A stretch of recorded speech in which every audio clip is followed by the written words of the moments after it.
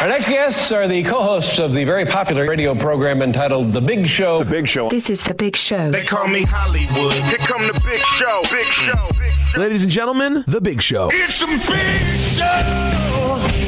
Is everybody ready? Monday. Just another manic Monday. Let's get rolling.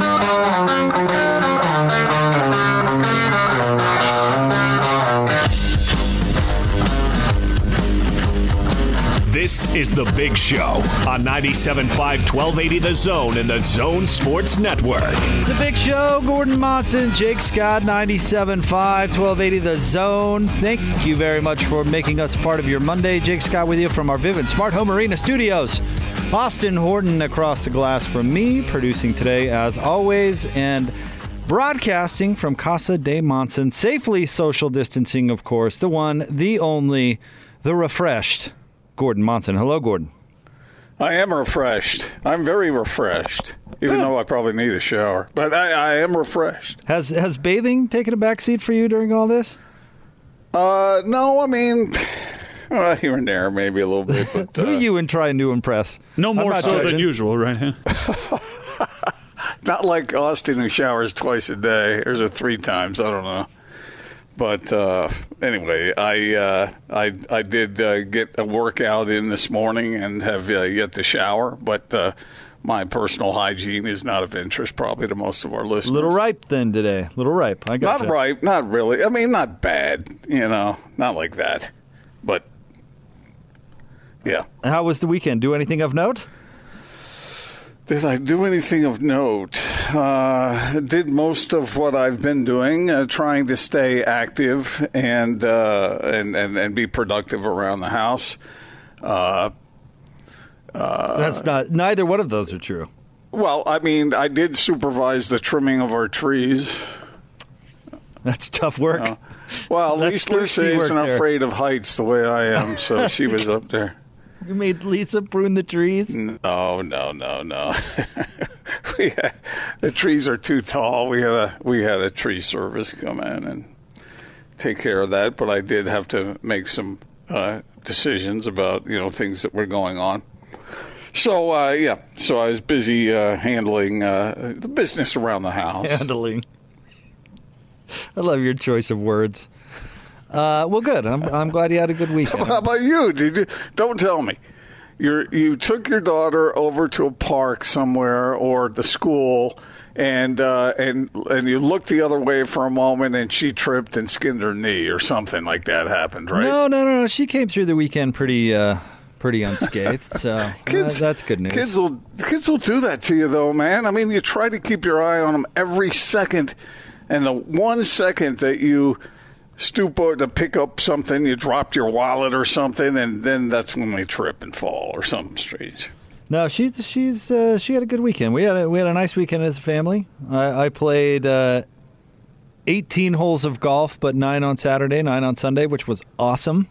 Oh, the weather was. How do you hit them? The weather was really good. I played well on Saturday, not as well on Sunday, but the wind was an issue on Sunday. I don't know if it was windy up at Casa de Monson, but yes, it was. Yesterday it was. I played Glendale because I've been trying to keep it, the Salt Lake City Golf is they're great partners of ours here on the station, so I've kind of been making the rounds on the Salt Lake City golf courses. Plus, they make it really easy with their app, and you don't have to go into the clubhouse at all. It's really a pretty sweet setup. So, played Glendale yesterday, and the wind was a factor, which is good when it's behind you because it makes you feel pretty good about yourself. But when it's coming head on, it's like, well, this is an issue.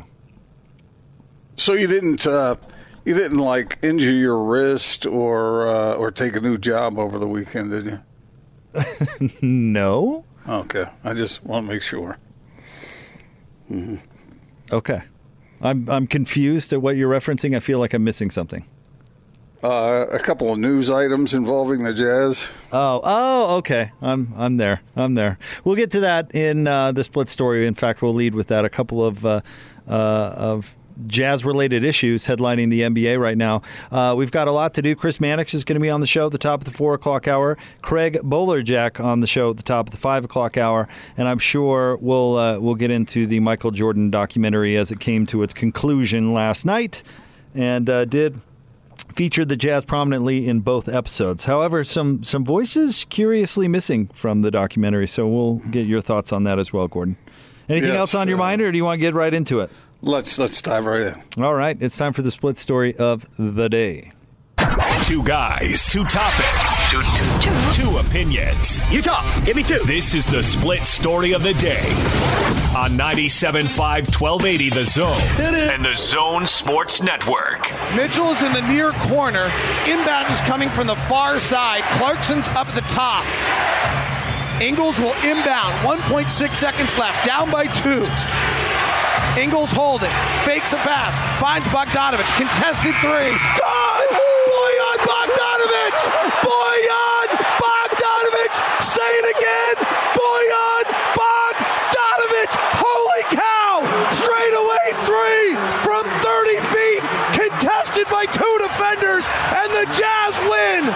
Wow! Wow! What a ball game. Walt Perrin with us, Vice President of Player Personnel for the Utah Jazz. Walt, have you gotten a sense as to how deep this draft will be and how much talent is in it? I think the draft is a little bit better than I thought it was going to be early in the year. But I think it's a draft where you can get a player and you're probably going to need to develop for a year or 2 and then see what you have. But I think there's some players here that have an opportunity to be pretty good players in the NBA, rotational players, maybe even some starters later on in the draft. But again, I think it's more of a developmental draft than it is a draft where guys can come in and play right away. Gordon, last week we had media reporting a conflict, right, with the Players Union stuff with Adrian Wojnarowski and Shams Charania. Now the two are back at it again, this time seeing who can break the biggest Jazz news today, starting with Adrian Wojnarowski, who reported that Bojan Bogdanovic will undergo season-ending surgery that has been confirmed. He ruptured a ligament in his right wrist. And he did that early in the season, Gordon, and now they got to the point where they had to make a decision and get it done. So he's going to get that surgery taken care of. And then the other story, Shams Charania reports that Walt Perrin, Jazz Vice President of Player Personnel, is headed to the Knicks to be their assistant general manager. Gordon, let's hit on both of these stories, but which one do you want to start with? Let's go with Bogdanovic first. I have questions for you about what Bojan was able to do in his first year. And starting with this, I have my own thoughts, but I want to get yours. Bojan Bogdanovic, how successful was his first season with the Jazz? When people talked about the Jazz's needs for more shooting, for a perimeter player, somebody who could add to their scoring effort, did BB fill the bill? Absolutely. In fact, far exceeded expectations, I thought. And expectations were high. Man, Bogdanovic, Gordon, he averaged 20 points a game this year. Yep. A little bit better than that, actually. 20.2, excuse me. Yeah. Don't forget the 2. But you wondered if he could be better than he was in Indiana because he was kind of the guy in Indiana when Victor Oladipo went down, and he obviously wasn't going to be the guy here in Utah, and his production actually went up. I think he fit like a glove onto this Jazz team, and I know this season was a bit of a story in adaptation for some new additions, but Bogdanovic did not have an issue adapting to Jazz basketball. He's not the perfect player by any means, but he absolutely was having a terrific year. Yes, he improved his stats across the board, as you were mentioning, and if I were going to have any kind of critique for Bojan Bogdanovic, I guess it would be that his turnover problem was a bit of an issue at times. But the scoring, that's 6 points better than his career average. He shot almost 45% overall and 41.4 from 3. That's pretty good. It's really good. The Jazz will take that. And so, yeah, I think he was probably better in some ways than a lot of folks figured he would be as far as his overall ability to score, not just shoot from distance. But, I agree with you. I think you're right on the money there. I was unaware of this wrist injury until the news came out. I don't know how you shoot the ball effectively when you're injured like that. Do you have a thought on that? I mean, that's kind of on either hand. That'll mess you up. Yeah. I don't know how he did it. He suffered it early in the season. You know, we knew he was a tough player. He's only missed like 5 games his whole career. I mean, he's a really tough dude, and I don't know how he did it physically, Gordon, but he did it at an extremely high level. Just real quick before we move on his impact on the team, you mentioned his turnovers. If I had one area that I would nitpick that I think is Bogdanovic, his issue has created an issue with the Jazz is he's not a good rebounder. He's only averaging 4.1 rebounds per game, and that has put a lot of pressure on Rudy Gobert to be the rebounder on the whole team. So we saw that have some consequences at times during the year. But I just wanted to add that real quick before we completely moved on from it. But to answer your question, I don't know. I don't know. Maybe he did yoga or something, Gordon. A torn ligament in his wrist, and he managed to play NBA basketball. I don't know how you do that. Which wrist was it, Jake? Was it reported? I'm not sure. Yes, here it is. Right wrist. Excuse me, Gordon. So, I mean, how do you shoot when you're right-handed? I mean, and you have that kind of injury. I don't know. But you saw what Donovan Mitchell said about it, congratulating Bojan Bogdanovic for gutting it through the way he did. I don't know what this means that this season-ending surgery would be happening tomorrow. Does that mean why wouldn't that have been done prior to now, do you think? I'm not sure, Gordon, and they haven't talked about it. I mean, that would be something the team and Bogdanovic and his agent, I'm sure, have discussed. But I would guess that it has to be done, and so to get him ready for next year, because we don't know what the remainder of this year is going to be, get that taken care of. But I'm not sure. I wouldn't. Yeah, I don't know either. Wouldn't that have been true a month ago, though? I mean, that's why I wondered. Yeah, maybe. I don't know. Why right now? What does that mean? Does that mean anything about what the Jazz know regarding the season, the prospects for the season, or does that mean, what does it mean? Maybe it means nothing at all. I don't know. Maybe they were waiting for swelling to go down. I don't know. I'm not a doctor. Yeah, and that's why part of me feels like it's not fair to speculate about something like that, because I have no idea. Yeah, me neither. But anyway, so he'll go ahead and do that. And so if the NBA does have a postseason, he obviously will not be a part of it. All right, now what about the departure of one Walt Perrin, who's now going to be an assistant GM for the Knicks as they reform their front office, Gordon? And Walt Perrin has been a mainstay around here for 20 years. You and I both know him. We've had him on the show many, many times. He's very good at his job, and the Knicks certainly are getting a good one. Yeah, the Knicks need him. Not that the Jazz don't, but the Knicks need him. And I have a lot of respect for Walt Perrin. Man, can you imagine his frequent flyer miles? That's what you admire about Walt Perrin? Well, I mean, he's been. This is part of it. It takes resolve to do a job as well as he did it, not just from a judgment standpoint and a recognition standpoint, but from a durability standpoint. This guy was flying around the globe. It seems like 10 times a year. I mean, it's just remarkable all the trips he was taking. And when you are evaluating talent the way he does, I find that fascinating. I think that's a real skill. It's a skill. It's knowledge mixed with experience, mixed with good judgment. And Walt will be missed around here. Yeah, I think so too. I'm still trying to get over that. You know what I admire about Walt Perrin? I'll bet he has access to the Delta Secret Lounge. A lot of frequent flyer miles, man. I mean, how many? What would you guess? I mean, I know we don't have any idea, but think of all his trips to Europe. Think of all his trips everywhere. I mean, it seems like every time we talk to him, it was like, yeah, in 2 days I'm leaving for this place or that place, or I just got back from. I mean, just whew. He must have piled up hundreds of miles. Yeah, I don't think I don't think he's paying for a flight anytime soon. I see.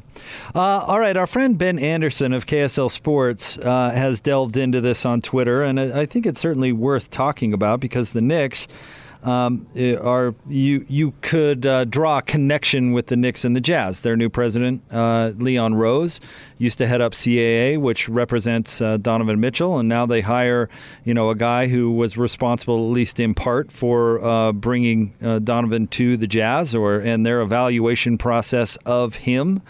So there's kind of been some waves out there that the Knicks are going to be actively pursuing Donovan Mitchell, and I actually think that's 100% true. Now, whether that means Donovan leaves Utah or not is certainly far from concluded, obviously, for obvious reasons.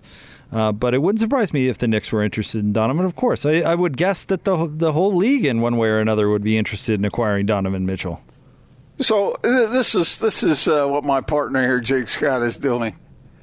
We don't have enough to worry about around here, right, already? But you're worrying about something that could take place 4 years from now? I'm not worried about anything. You know me. I like the game behind the game. I think that type of stuff is really fascinating. And whether Walt could deliver Donovan Mitchell or not, they're not hiring him for a job like that just based on that alone. I mean, that's obviously ridiculous. They're hiring a guy who's really, really good at his job. But yeah, the connection there could be useful at some point in the future. I don't think Jazz fans or the Jazz really need to worry about that for the time being. I know you don't have to worry about it because you're not in charge of basketball ops for the Jazz, but it's fans sometimes worry about that sort of thing, and they just don't have to right now. The only reason they would have to do that is if Donovan was in some way being demonstrative about it. And I don't think he's going to pull an AD. Do you? No, I don't. I don't think that will happen. I do think it'll be interesting to hear him answer questions whenever he is available to do so again. Yeah, the problem is that players, if you want to worry about that, players generally don't tell the truth about that sort of thing. Correct. So, I mean, the Jazz have experienced that in their past. You might be able to pick up reading between the lines a little bit here and there, but there's so many times when I've asked players about their intentions. I remember asking Darren Williams this, how long do you want to stay with the Jazz? And you know what the first thing out of his mouth was? Guess what he would have said? I'm putting you on the spot, but... Never. No. He said it depends on the direction that the team is going. That's probably true in part, right? I think it's true in a lot of cases because players, it's not just the super teams. It's not just the superstars who at times want to be together in this day and age. Players, think about what Donovan Mitchell talks about. He talks about winning. He talks about winning a championship. He talks about reaching the highest level in the league. And the most effective thing the Jazz can do is continue to build toward contention. And I think if they do that, there are extenuating circumstances at times. I mean, Gordon Hayward had his motivations to do what he did. But I think everything else being equal, and even if it's unequal a little bit, I think players want to win, man. They don't want to go out on that court and get their heads beat in night after night after night, especially someone wired like that kid is. I think if the Jazz are building toward a championship, then Donovan Mitchell will want to be a part of that. Because the money is pretty much equal either way. And I think he's getting a lot of money from some shoe company that was started by Adi Dassler. Adi Dassler? Yeah, wasn't that his name? I have no clue. Adidas. Adi Dassler. Oh, really? Is that where... I bet Mr. Know-It-All probably knows. I mean, Adi Dassler, he's the founder of the Adidas shoe and apparel company. I thought it stood for All Day I Dream About Soccer. I think his name was Adolf Dassler. Really? Adi for short. Yep, it was Adolf Adi Dassler. Yeah. That's an unfortunate first name. His brother, Rudolph, founded Puma. Really? I didn't know that. I wonder if there he was the younger brother of the founder of Puma. I wonder if there was some sort of split there, like family conflict, where the younger brother was like, you know what? There was, yeah. Yeah, I'm going off and I'm going to do this. You're 100% accurate. A little bit different, Yep. yeah. Mm-hmm. It's Just because, Jake, what's the matter with the name Adi? Just because there was some maniac back in history who had a certain name doesn't mean that name is spoiled for the rest of time, does it? It kind of does, though. And it's the reason that the fact that you're calling him Adi as opposed to his real name is all the evidence that you really need. It's not his fault. I'm not blaming him. But sometimes first names get a little spoiled by people who ruin it for the rest of everyone. Wait a minute. That's just what he goes by. Like Gordon. Like Gordon, for example. ADI. That's what he goes by, right? That's not his real name. Austin just told you his real name. But can't I call Hank Aaron Hank? Well, you can call somebody whatever they want. I'm just saying there's a reason that you're not calling him by his first name. Or how about this? There's a reason that he didn't go by his first name. No, it's a familiar form of the name. It's like Hank. It's like Jack for John, and Hank for Henry. Let me ask you this, Austin: if you were to have a son in your future, how much would you give the name Adolf consideration? No. None. Zero. Yeah, right ahead of Gordon, but no, it wouldn't get much consideration. I think most folks would probably side with Austin there. In fact, I know someone named Addy that I'm suddenly rethinking now. So. Right. I just that's unfortunate. He also one maniac out there ruins a name. That shouldn't be the way it is. But I see your point. It's a pretty interesting line in the sand you're drawing. He also ruined a look with the mustache. You can't get away with that anymore. And speaking of Michael Jordan, he tried. You remember that? Right after he retired, he tried. He's like, I'm bringing this back in style. And even Michael Jordan, it was like, nope, that one's been ruined. That mustache ain't coming back. Get you a razor, Addy. How long will it take before things like that are okay? Because they, in and of themselves, are not evil like the man himself was. So I wonder how long before either the fashion statement or the name will be, repaired enough for it to be acceptable. I don't know. I think it's going to be a while. All right. Sometimes humans just, leave behind reputations that spoil certain things. I got to tell you though, when those superstars came out, and when they come out about 68, late 60s, those were about the coolest things you could wear. I mean, in my generation, that was those were sweet kicks, and obviously Adidas. Did you call them came kicks? up with that? What? Did you call them kicks? Not back then, I suppose. But is this some sort of hip lingo you've adopted?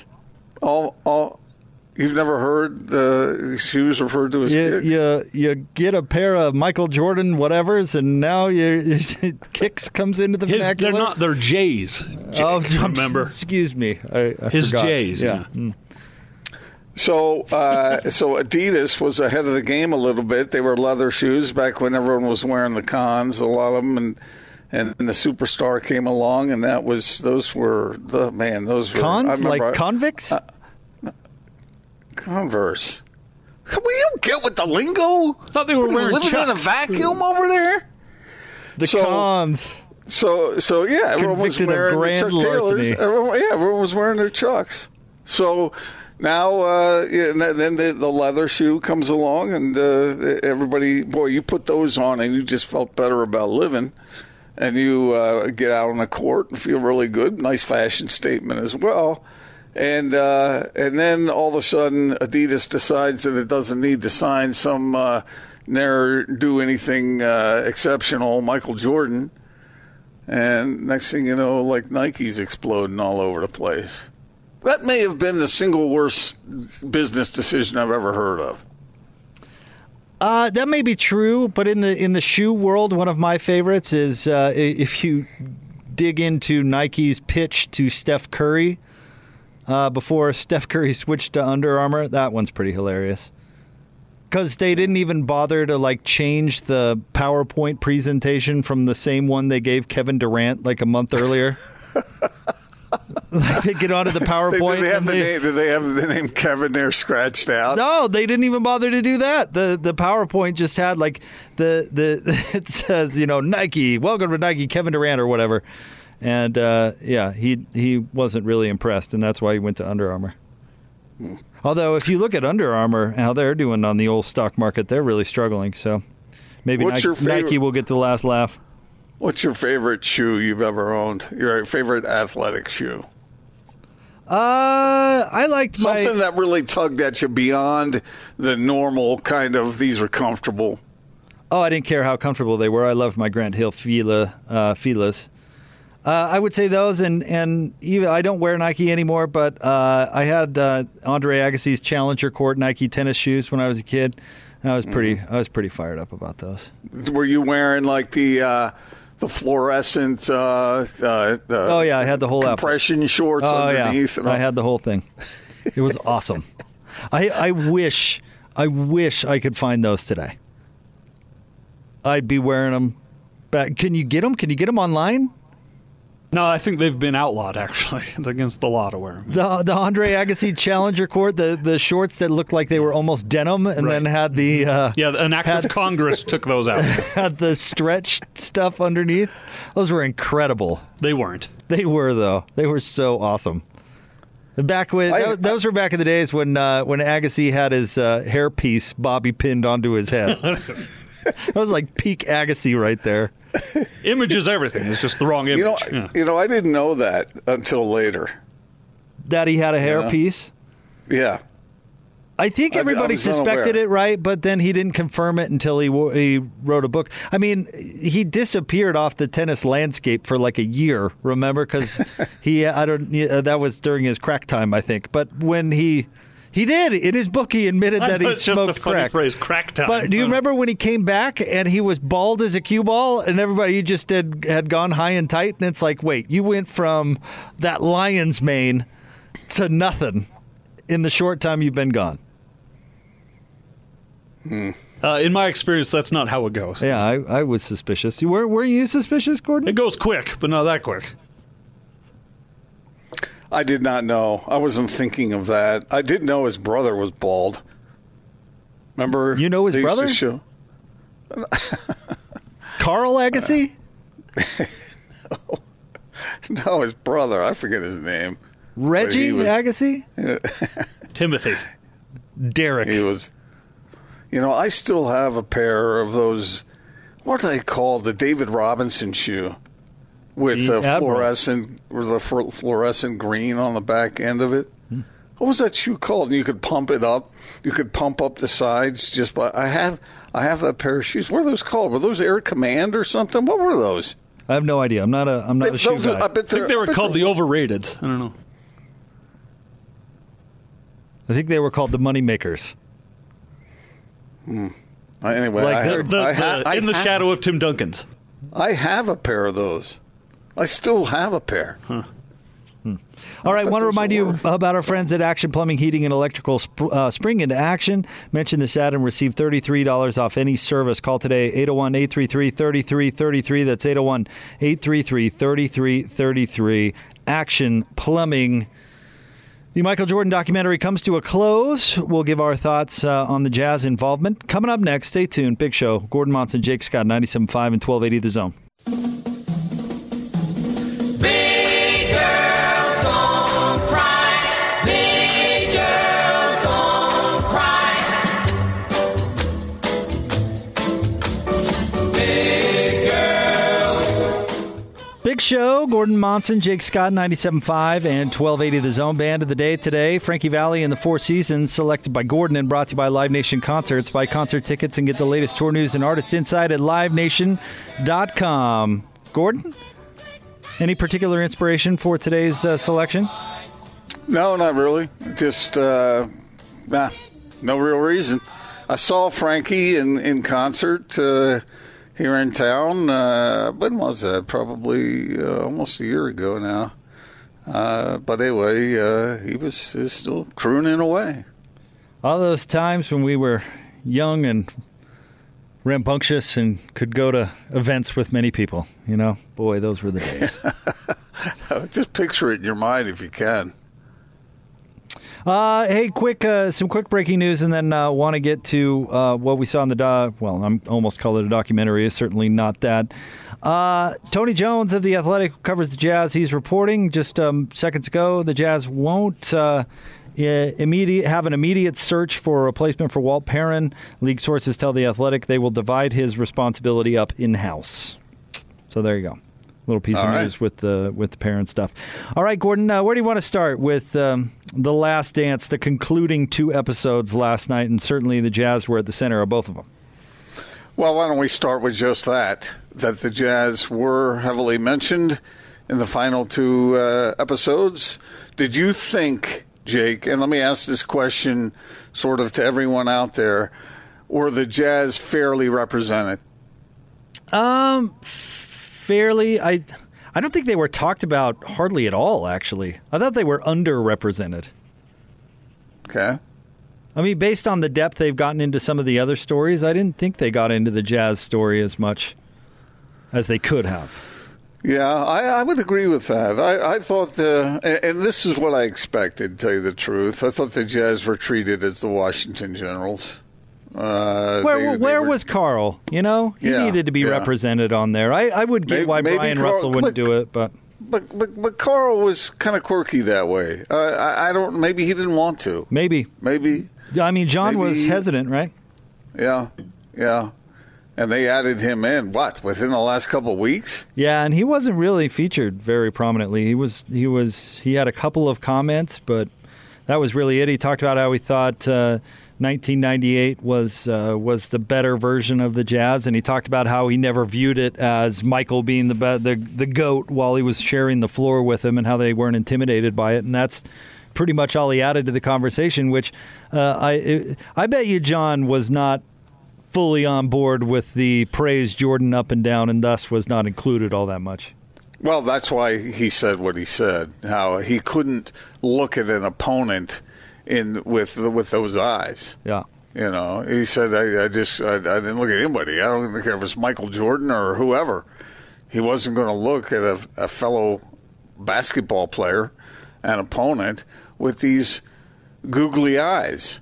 And look, I think that Michael Jordan is the best basketball player I've ever seen. And I have no problem with saying that. But he's a damn basketball player. He's not a demigod. And it seems like that is the impression that thing is leaving with a lot of younger people who I want them to appreciate what they might not have seen with their own eyes in their own time. But, because so many people of the younger age think that LeBron James is all this and all that. And I'm glad they can gain an appreciation for Michael Jordan. But, my goodness, I like Stockton's approach. He praised him. I think he said how good he is and how he respected and all that. But he's not a demigod, and I think there's too much of that in our world. I know we need, at least some people say, sociologists say, we need heroes, people to look up to and whatnot. But I thought that John Stockton's approach was refreshing in some ways. Yeah. We talked about this from the first couple of episodes that we saw, that this was not going to be a completely revealing, look into what is Michael Jordan, or who is Michael Jordan, but we're going to get little nuggets along the way. And there were a couple of Jazz-related nuggets I thought that stood out. One, the animosity towards Brian Russell actually began when he was retired, Jordan was. And he dropped by to visit John and Carl, and Russell was talking about how he wanted to guard him and all this stuff, and how, kind of talking trash about his retirement. And there's where that animosity started. So I thought that was fascinating. And then we also... And he said at that time, Jake, that it was personal. And I thought I've heard that at least 15 times during this docu-series. Yeah, he's made it personal. Everything is personal. Yep. And then, of course, and we talked about this coming on Friday, Poison Gate is now here, Gordon. If the Jazz fans didn't have enough to worry about with their reputation out there, now they're known as poisoners, too, so that's nice. I just don't know what evidence was presented last night that pizza was poisoned. Just because 5 guys show up to deliver it, they think this pizza's going to Michael freaking Jordan. If anything, that's a compliment. They didn't show up so that they could witness the poisoning of the great one. I mean, come on. If you even believe that there were 5 guys there, there's all sorts of things that make those circumstances weird. So I don't blame people if they're skeptical, but it is funny that's what, and I literally mean funny, funny, that's the perspective they're throwing out there. Like the evil Jazz fans dared to poison the great Michael Jordan. And it backfired on them incredibly because he went out there and had this great game. It's just, I don't know. That's funny. It is hard to believe, and I don't necessarily believe that. Where were the Bulls staying that year? Do you remember? So Park City is. Were they in Park City? I'm pretty sure they were in Park City based on who I was talking to, and all he said was the Marriott, and there's certainly a Marriott in Park City. But the bus took them back to downtown Marriott after the series ended. You mean the 98 series? The next year, yeah. Was that the downtown Marriott, inside, was it? Yeah, because I thought they were staying at Park City. I did too. During the second time round. I didn't know that it was the first time round. And when that didn't look like So the flu game was in the first series, right? When they were staying 97. downtown. It was the second year that they stayed in Park City because there were some other shenanigans that went on, right? Wasn't there like a morning radio show that found out where they were and called them? And I think somebody pulled the fire alarm. These are all rumors, by the way. I don't know. But I was trying to recognize the celebration back at the hotel, and that didn't look like a Park City hotel. Yeah, I don't know. No. Anyway, the point is, I don't believe that the pizza was poisoned on purpose. I mean, that makes for one hell of a story, but I mean, that's why I always carry poison with me, fellas. Just in case an Angels opponent calls it down. Man. Poisoning people left and right. Well, just because there are 2 guys who were associates of Jordan who said there were 5 guys who showed up to deliver the pizza and that they suspected it was such and such. I mean, that doesn't prove anything.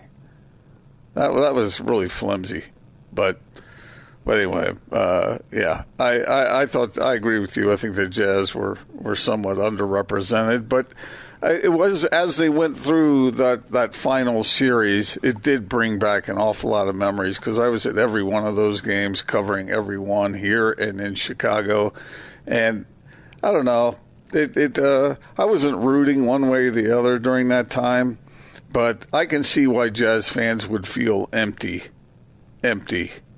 After watching that, because they just seemed like they were bit players in some grander story. All right, well, coming up next, let's get to more of the game stuff, because I have some thoughts specifically about Game 6 and how it was portrayed and some things that we learned about that. So let's get to that coming up next, Gordon. It is the big show. Stay tuned. Gordon Monson, Jake Scott, 97.5 and 1280 The Zone.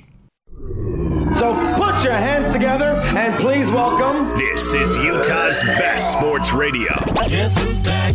You're listening to The Big Show with Gordon Monson and Jake Scott. Tell a friend. Presented by Mountain America Credit Union. Guiding you forward on 97.5 1280 The Zone and The Zone Sports Network.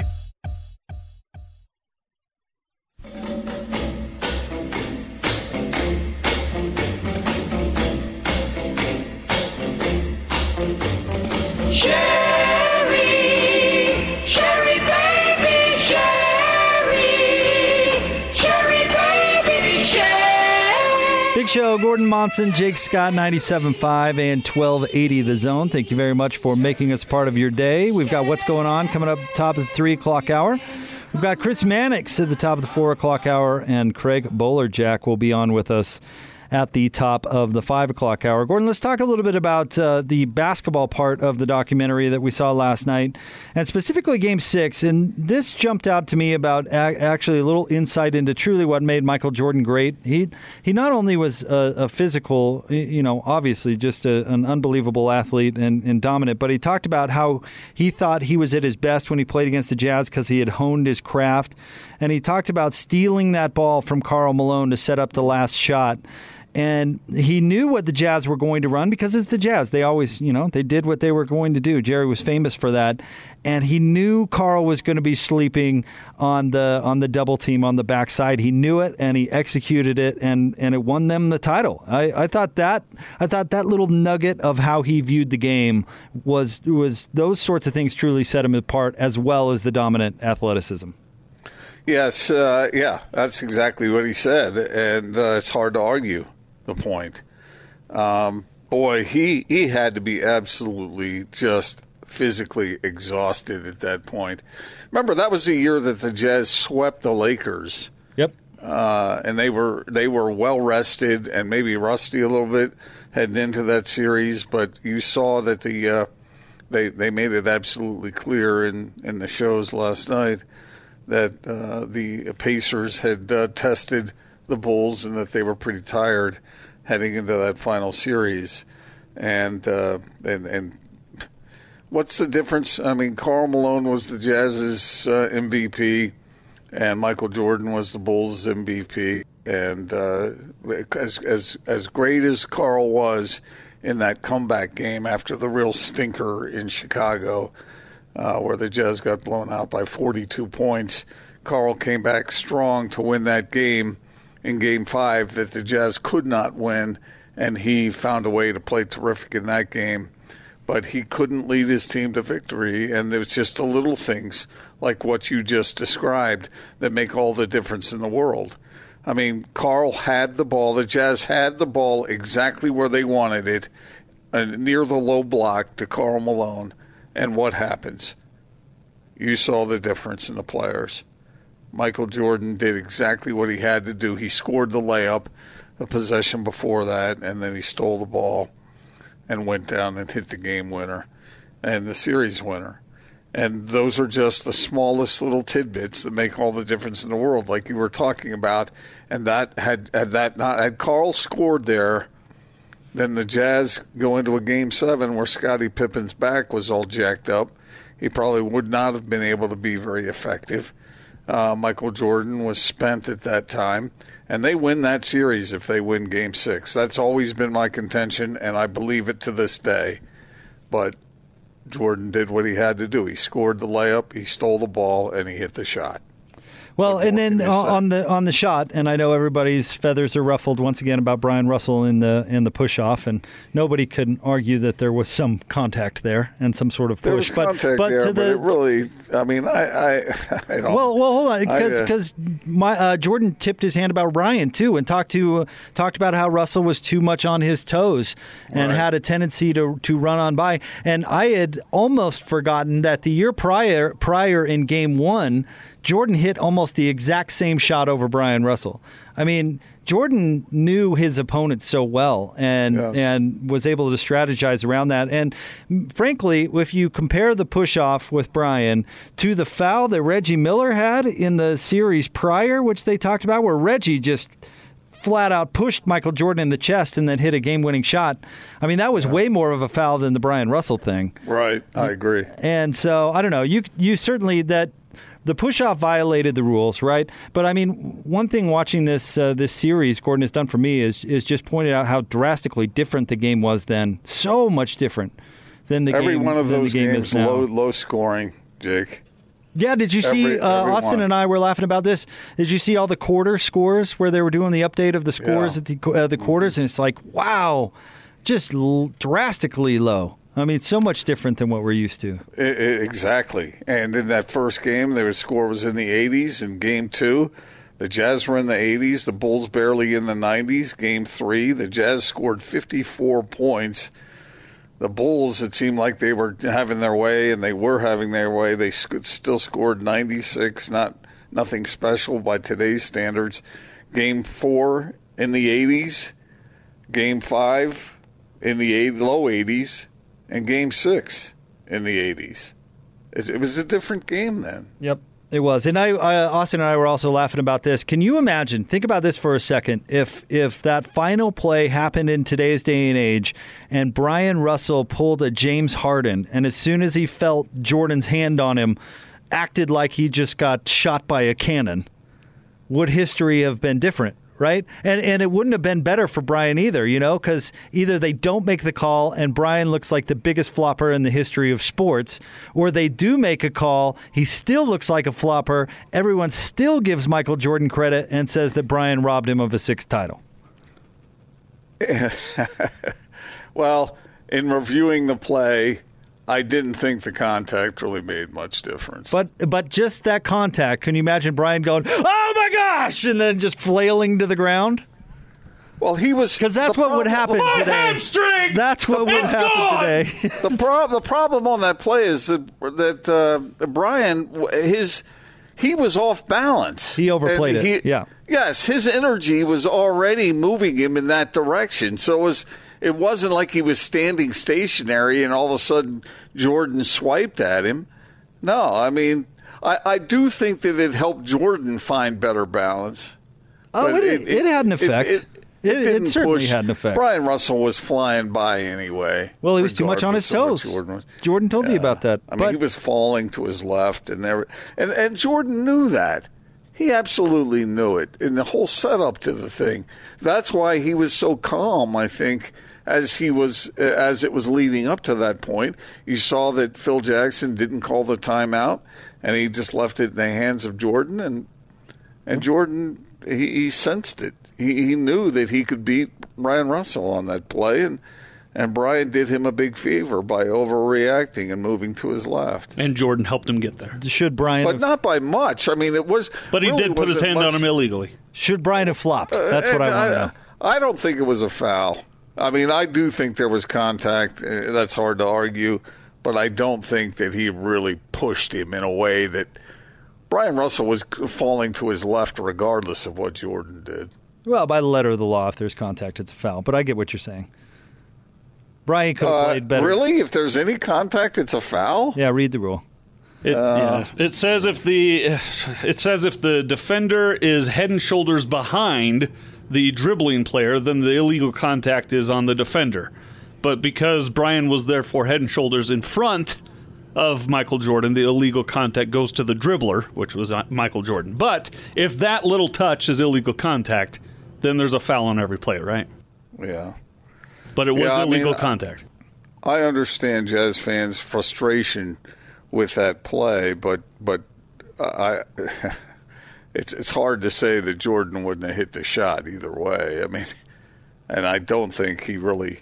Well, and there was a whole game that led up to it. Brian Russell was not put in a disadvantageous position defensively because of what Michael Jordan did with his hand.